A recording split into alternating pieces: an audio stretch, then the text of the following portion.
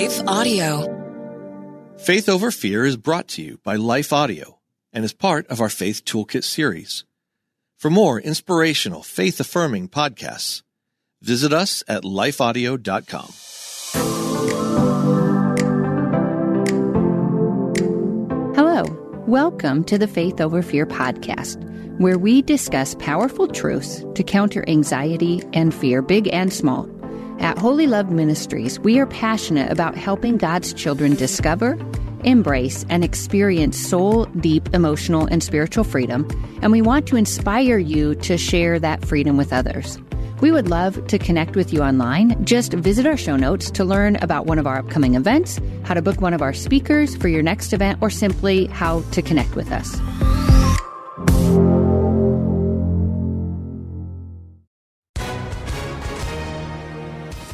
Hi, everyone. If you've been injured in an accident that was not your fault, listen up. We have legal professionals standing by to answer your questions for free. Call now and find out if you have a case and how much it's potentially worth. Call 800-497-4410.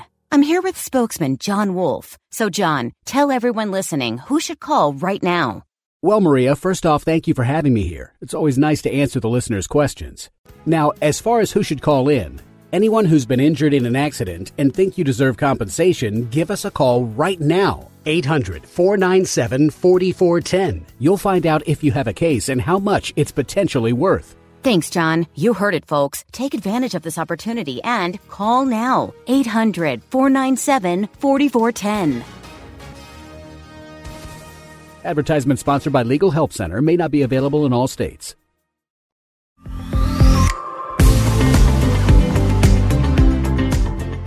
I'm Jennifer Slattery, and I know how challenging it can be when we've messed up to accept the depth of God's grace and to really comprehend His unshakable, enduring love. And I've had nights where I have replayed my failures, and I have allowed my regret and my shame to scream louder than God's grace. And if you can relate, you're going to gain great encouragement from today's guest, Max Lucado, and his book, God Never Gives Up on You, What Jacob's Story Teaches Us About God's Grace, Mercy, and God's Relentless Love. Max, I am so glad to have you back on our podcast. You were here last September. It's great to talk to you. It really is. You do such a terrific job. I'm excited about our conversation. Yeah, it was a fabulous book, so I'm really excited as well. So Max Lucado is a pastor. He's a speaker. He's a best-selling author who, in his own words, quote, writes books for people who don't read books.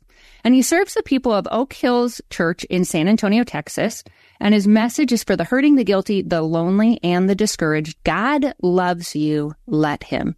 His books have sold more than 145 million copies in over 50 languages worldwide, and they regularly appear on bestsellers lists, including the New York Times. He's the recipient of the 2021 ECPA Pinnacle Award for his outstanding contribution to the publishing industry.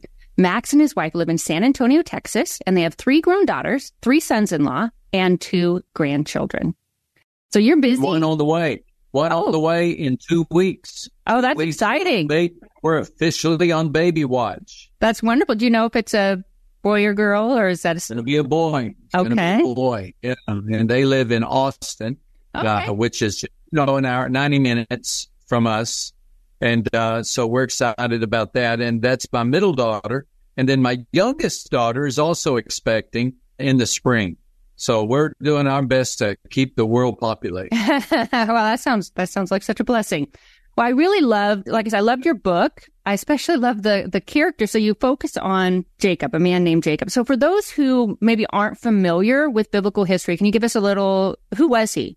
Well, and he is such a fascinating, colorful character. So Jacob is an Old Testament character. He's most people remember Abraham. And Abraham had a son named Isaac, and Isaac had 2 sons, one by the name of Esau and the other by the name of Jacob. They were twins. Esau was born first and Jacob was born second, which is a big part of the story because in the ancient world, there were certain blessings that came with being the firstborn, and Jacob wanted those blessings. He was born holding his brother's heel, which is a triumph of irony because that's really the way he led his life. He was trying to pull people back so he can move forward. The beauty of Jacob's story, Jennifer, the reason that I don't know, it's just been attracted to it so many times through the years and finally decided it would be worth, preaching about. The beauty of the story is that he really wasn't that great of a guy. He was kind of a louse. He worked the system. He lied to his father. He swindled his brother. It caught up with him. He ended up marrying somebody when he thought he was marrying someone else. Maybe we'll talk about that. He negotiated with God. He went dark in one season, and his sons went Rambo on a village. And so it was just he's a kind of the character. Okay, let me say it like this. Some of the characters in the Bible are Mount Rushmore level. I mean, they have such faith. We want to put their face on a mountain. Jacob is kind of a weasel. He's me. He's that guy I see when I look in the mirror. He's the guy I go bowling with or play golf with. I mean, he wants to do right, but do right, well, not always, sometimes seldom. And so that's why his story is so beautiful, because God used Jacob in spite of Jacob. And that's why I wanted to, entitle the book, God Never Gives Up on You. I love how you said, too, that you see yourself in Jacob. And I think that's really encouraging for the people who feel like, okay, they probably haven't maybe done what Jacob has, right? And so that is encouraging. In your discussion of his journey, you said that he didn't show any initiative. He didn't show any resolve. He didn't show any conviction of his sin or remorse. And so why that's so important for us to recognize? And isn't that true? I hope people will be enticed to read his story, because he's not the only foul up in the Bible. They're all over the place. David, seduced Bathsheba. Peter denied Christ the night before the crucifixion. Saul was a church persecutor before he was a church builder. Saul, who became Paul. But here's the deal about David and Peter and Saul, then Paul. They repented. They felt bad. David was so overcome with remorse, he wrote the beautiful 51st Psalm. Peter wept when he, denied Christ. Saul became a Christian. He became a great evangelist. So show me the prayer of Jacob where he said, I'm sorry, Lord, for cheating my family. Or show me the acts of contrition on his part. There are a few times that he offers beautiful prayers. There are a few times he begs for mercy. But boy, it doesn't seem very often. And I think that matters, because the gospel message, Jennifer, is not so much our achievement, but God's achievement. That when God makes a covenant, he will keep it.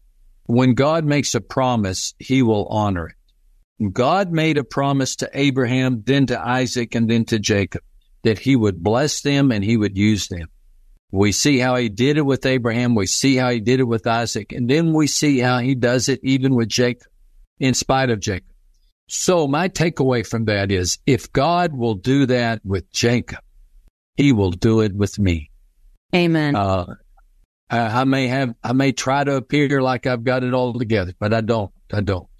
And Jacob didn't either. And that's the beauty of the Jacob story. Yeah. So what does that show us about God's heart? Yeah. Well, it shows us, number one, that his love for his children is relentless. It shows us, number two, that he is faithful to do everything he has said he would do. And that's huge. That's huge, because we live in a day in which there is so much fear, so much anxiety. And I think anxiety is really a perceived loss of control. When we think the world is out of control, that's when we get anxious. But as long as we believe that someone we know and love is in the cockpit, then even though we hit turbulence, we freak out less. We may still freak out some, but we freak out less. And so the story of Jacob is a good reminder that God's nature is to keep his covenants. And the covenants of God are all through the Bible. And that covenant is more in, that's not to say my obedience doesn't matter. In fact, my obedience, part of the message of Jacob is he got in trouble because of his disobedience. But that is to say that God will never abandon us totally because of our disobedience. we obey out of love and respect for God. And as we obey, we enjoy the harvest of that obedience. Our lives are better, they're calmer, they're richer, they're fuller. I wouldn't describe Jacob's life as calm and rich and full. It was wild and crazy and chaotic. 2 wives, 2 handmaidens, children with each, bloodthirsty sons. It was just crazy. Sons that would throw one of their brothers in the pit and sell him into slavery. I mean, it was the dysfunctional family in the Bible. So Jacob's life could have been much better. It could have been. But still, God kept his promise. He allowed him to endure the consequences, but he kept his promise. And at the end of his life, Jacob was still found faithfully worshiping God. And that's a proof, testimony of God's faithfulness to him. Yeah. Wow. And so what would you say? So those who are listening and they're like, I am really struggling to accept God's grace, to move past like feeling like I failed. How can reflecting on God's character, not their sin, but on God's character, how can they use that as kind of a tool to bolster their faith? Yeah. What a great question. Jennifer, you always ask such great questions. Okay. So let's say we are talking to a fella like I was just not long ago, just the kindest, most gracious guy. But about 10 years ago, he really messed up in his marriage and his wife left him. He broke her heart. His actions were inappropriate. They were wrong. And he broke her heart and broke up their marriage. And he has a successful business. He's just a guy you'd want as your next door neighbor. He's as friendly as they come. And he beats himself up. He just beats himself up. He's stuck. He cannot forgive himself for what he did. That's a challenge. It is. Regrets will do that to us. So my encouragement to him was, number one, I agree with you. What you did was wrong. It's just wrong. No need to sugarcoat it. No need to downplay it. So yeah, that was wrong. What you can do is what you've done. You confessed it.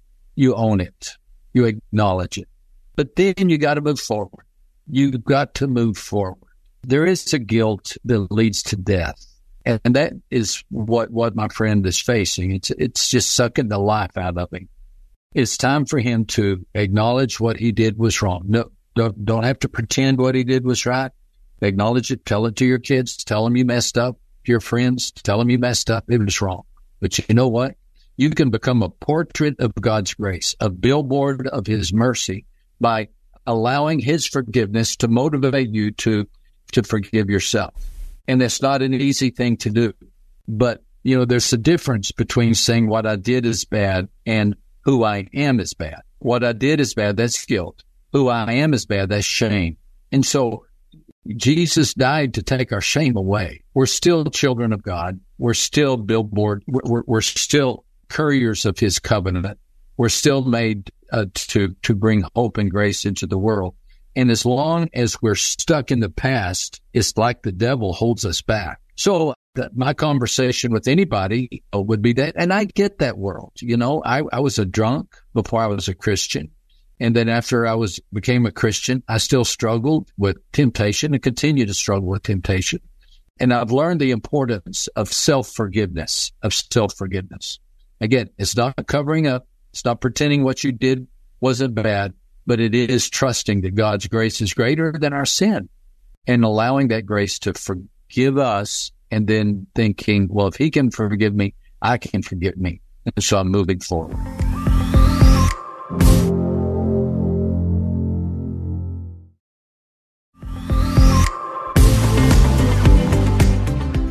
Amen. Well, and hopefully as people read the book day by day by day, it's that they'll begin to really see God's grace with Jacob, and then it will feel more real for them as well. And on page 30, you wrote, "Do not begrudge the barren stretches, for in barrenness we encounter God." So what do you mean by barren stretch first? Again, well, the context here is Jacob has just swindled his father, lied to his father, swindled his brother, and Rebekah said, "You better hit the road because Esau's mad." And Jacob did.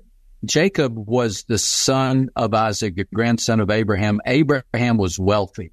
So wealthy, you remember that conflict he had with Lot? There wasn't enough room for all their herds. Isaac was wealthy. And so Jacob grew up in affluence. But when he hit the road, he didn't have even a pillow. When he had spent the night, he had to put his head on a pillow. It was a barren place. He did the wrong thing, and he ended up in a barren place. Now, our equivalent of a barren place, what could it be? Well, it could be all alone because your wife moved out. It could be on a bar stool because your friends don't trust you and you're turning to alcohol to deal with your stress. It could be you're working monstrously late hours because you don't want to face the challenges of life and you're hiding yourself in your work. These barren places are lifeless. They're harsh. There's not much rest. They're frightening. And during those barren places, we can either run from God or we can turn to God. In the case of Jacob, God came to him. And it's that beautiful story, you'll remember it well, of Jacob dreaming that a ladder had come down from heaven onto earth. And there were angels ascending and descending. And that's a picture of God reaching out to us and finding us, sending supernatural help to help us. When Jacob realized that God was there with him, he said, surely God was with me and I didn't even know it. Because in the barren place, we interpret the presence of pain as the absence of God. And so that's why this story is so important. God is telling us through Jacob's experience during those barren times, when you sit by the headstone and you cry, when you're all alone in that double bed and you sigh, in those times in which you feel all alone, you're not. You got to trust your faith and not trust your feelings. You may feel alone, but the fact of Scripture says you're never, ever alone. So lean into that truth, lean into it. Behave like God is there. I talk to him. Read the Bible. Talk to people of faith. Don't cut yourself off. Be kind to yourself. And you will find really that those barren places are those times in which God talks to us and helps us and finds us. A story after story we know of people who in a prison or in Alcoholics Anonymous or in the loneliness of adultery, they really find a new, fresh start in life because God met them there and they can start over. So that's my encouraging word to anybody who might be considering giving up. Please don't. God is right there and he'll help you get through this. Well, talking about difficult times in the book, so you share where Jacob wrestles with God and you shared your own painful wrestling season. Would you share that with us now? So about your father, do you remember? Okay.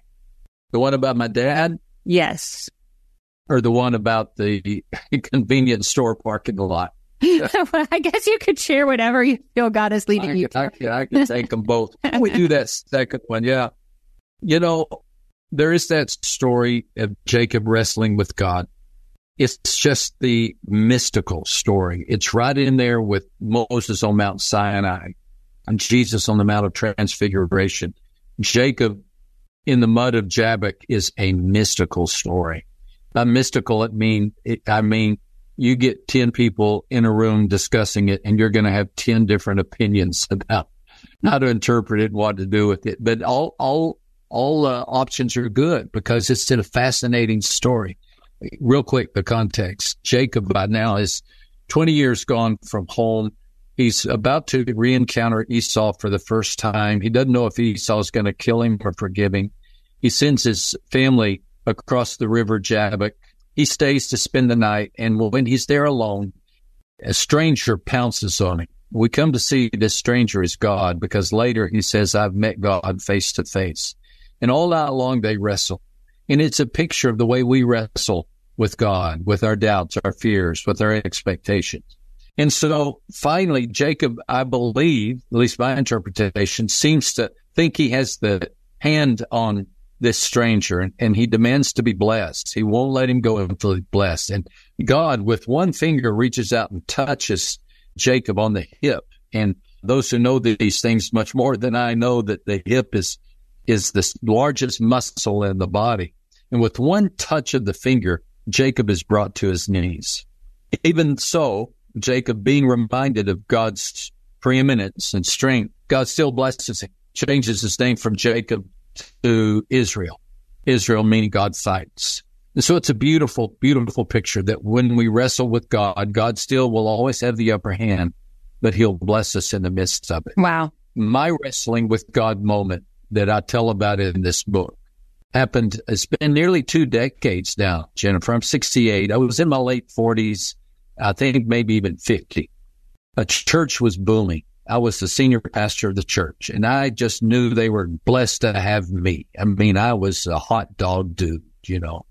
The church was growing. The church was nearly debt-free. I was writing books. I had more deadlines that I could keep up with. I was just kind of high on myself, I can be honest. What I didn't disclose is that our church staff was really in turmoil.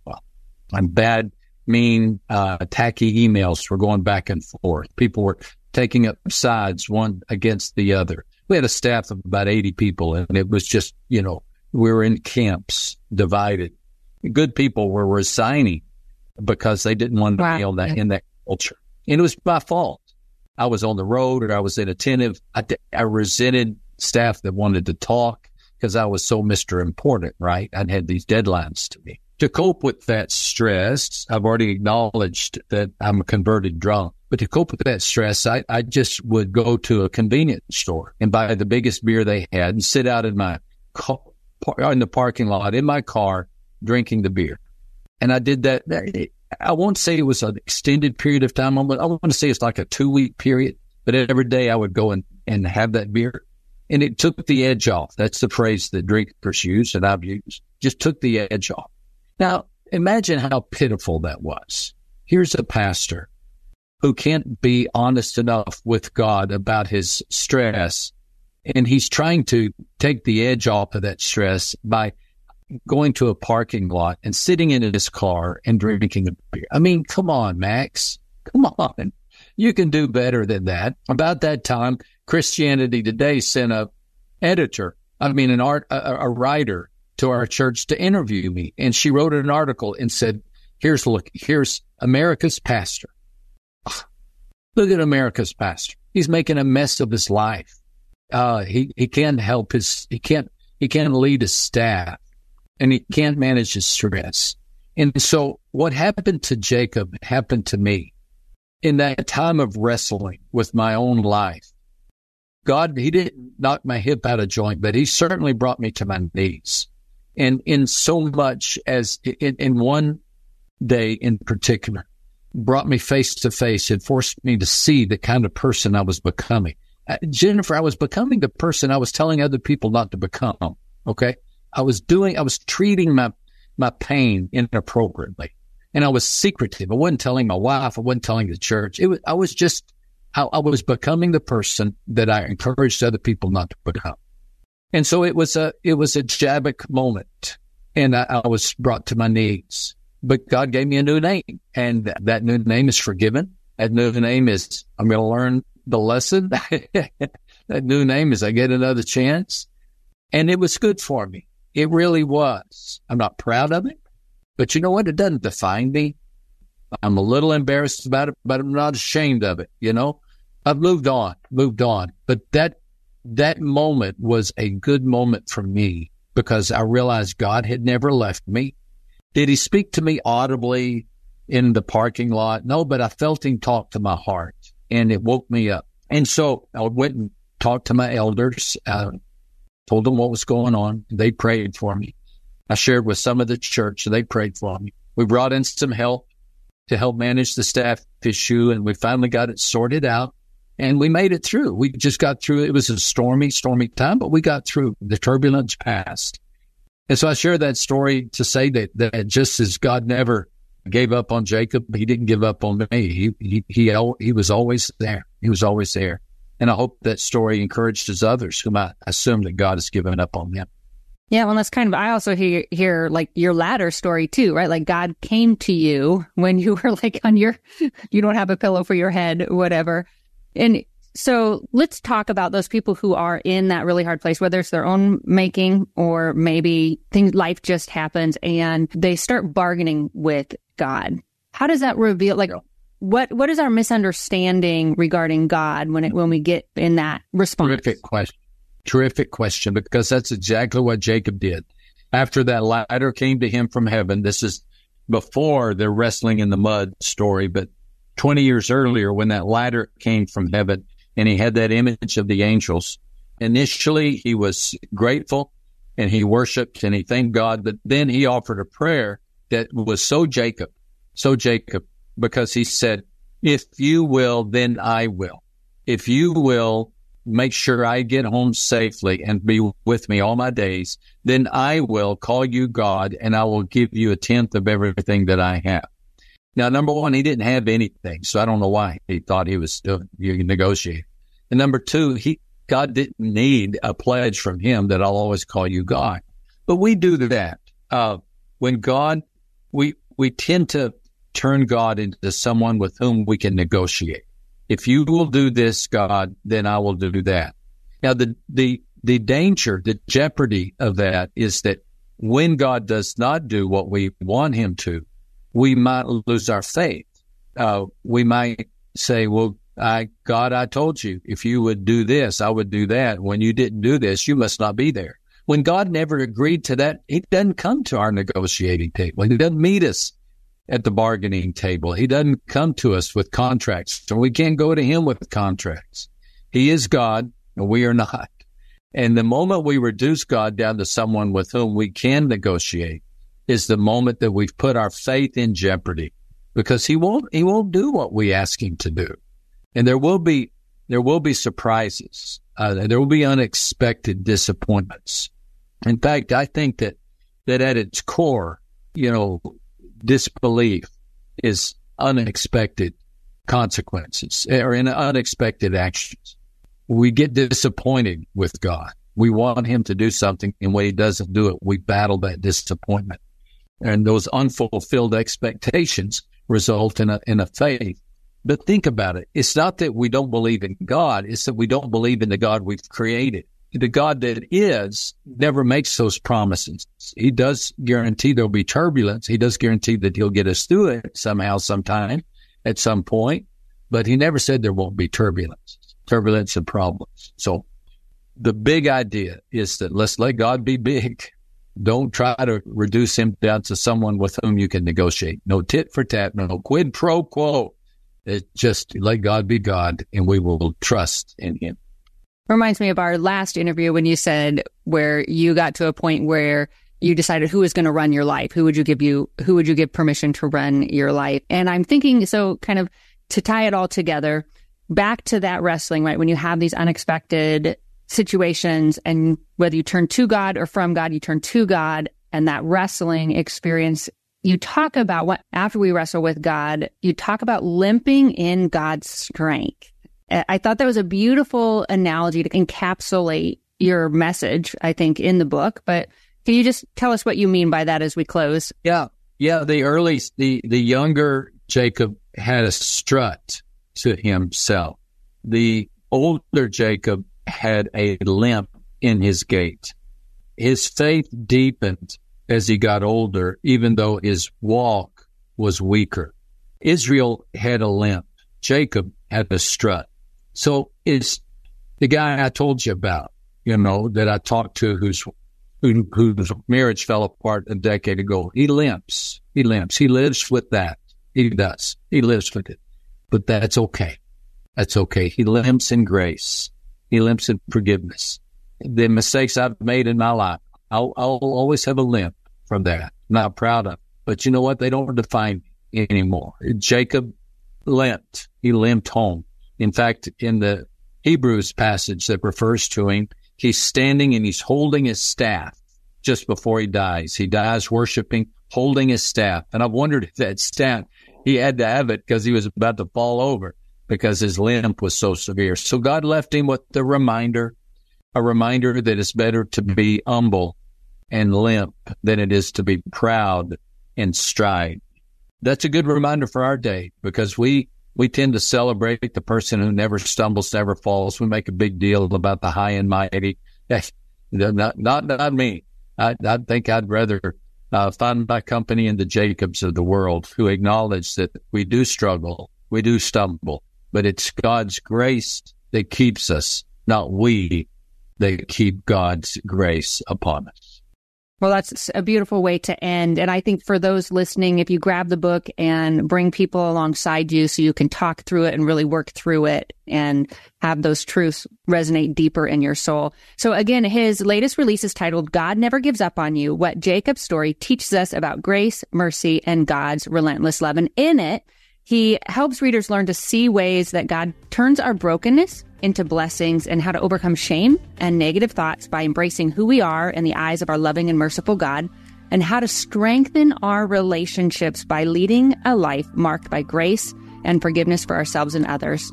And so as we read on the back cover, quote, Jacob's story invites us to believe in a God who sticks beside the unworthy and underachievers and leads us safely home. And that's so beautiful. Max, thank you so much for joining us today. Thank you. Thank you. All the very best, and I hope you have a terrific, terrific day. Thank you for listening. If you haven't already done so, I encourage you to subscribe. Then you won't miss a single episode. We've got some great ones coming up. Share it with your friends and make sure to rate it.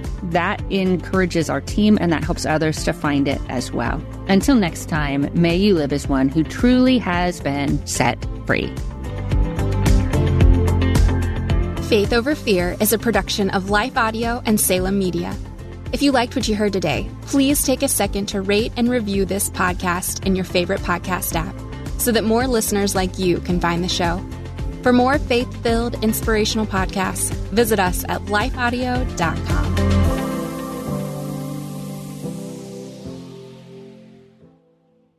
Scripture and brain science agree. Meditating on God's Word transforms us and reduces stress in our lives. I'm Jody Nisnik, host of So Much More, Creating Space for God, a scripture meditation podcast. And each week, I give you space to hear God's Word, listen to the Spirit, and pray about what's on your heart. And then we have a thoughtful conversation with guests to help us go deeper. Listen and subscribe at lifeaudio.com.